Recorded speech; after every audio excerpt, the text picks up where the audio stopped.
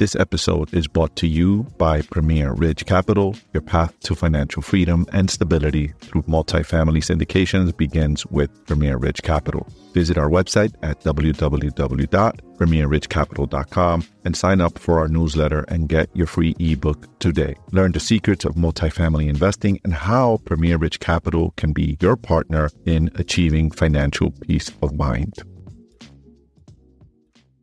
China poses growing threat to the U.S. auto industry. Real estate stocks are sinking in 2024, and Biden trolls Trump with blunt reminder of his worst prediction. These are the top three headlines in this week's weekly business briefs. First up, Chinese automakers pose a growing threat to the American counterparts, even without selling directly to consumers in the U.S. This one doesn't surprise me, guys, because as you know, China is our number one competitor. According to the CNN Business, sales of China-made vehicles are rising at a notable rates in Asia, Europe, and other countries outside those continents. China recently reported exports of more than 5 million vehicles in 2023, topping Japan to become the top country for car exports in the world. That volume of well-established government-owned companies like SAIC and Dongfeng, as well as newer players like BYD, NIO, and others, has catapulted China from the 6th ranking to the top seed since 2020. It comes amid declining U.S. vehicle exports as companies such as General Motors have cut international operations U.S. auto exports in 2022. The most recent data available were down 25% from their peak in 2016, according to the U.S. Bureau of Economic Analysis. America, fourth globally in vehicle exports prior to 2020, ranked 6th in the world last year, falling behind number 5, Mexico, number 4, South Korea, number 3, Germany, according to global consulting firm Alex Partners. My number one competitor is Chinese car maker, said Carlos Tavares, CEO of Chrysler's parent Stellantis, during a virtual media roundtable Friday. This is going to be a big fight. There's no other way for a global car maker like Stellantis that is operating all over the world than to go head to head with the Chinese car makers. There's no other way. End of quote. Yes, sir. I agree with you. The Chinese are our biggest competitors here in America. And if we don't shape up and start really competing with these guys, they will outpace us, not just in cars, but in other areas. And they are bidding to be number one. Next up, real estate stocks have been a bust so far in 2024. According to Yahoo Finance, the rate-sensitive sector has underperformed the broader stock market this month as investors worry the Federal Reserve won't bring down the cost of borrowing as quickly as the marketplace hopes. This comes after a tough year of commercial real estate when property values plunged and office vacancy rates hit a new record.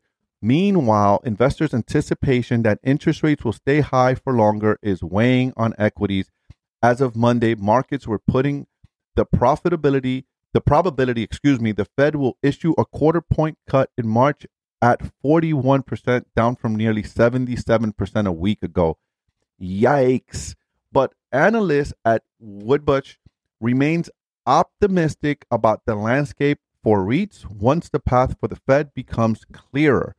Yeah, agreed. One might conclude the REIT are still mainly driven by macro trends and other related factors. Example, better than expected retail sales in December equals less ability for the Fed to cut rates. I know. Good news is bad news for us real estate investors. This is crazy. I'm going to talk about that in a minute. Wedbush analysts Richard Anderson and Jay Kornick in a note to clients on Monday. In our view, the resilience of the economy is strong wage growth and highly employed U.S. population is ultimately a good thing in the form of stable growing demand for real estate in most of its forms.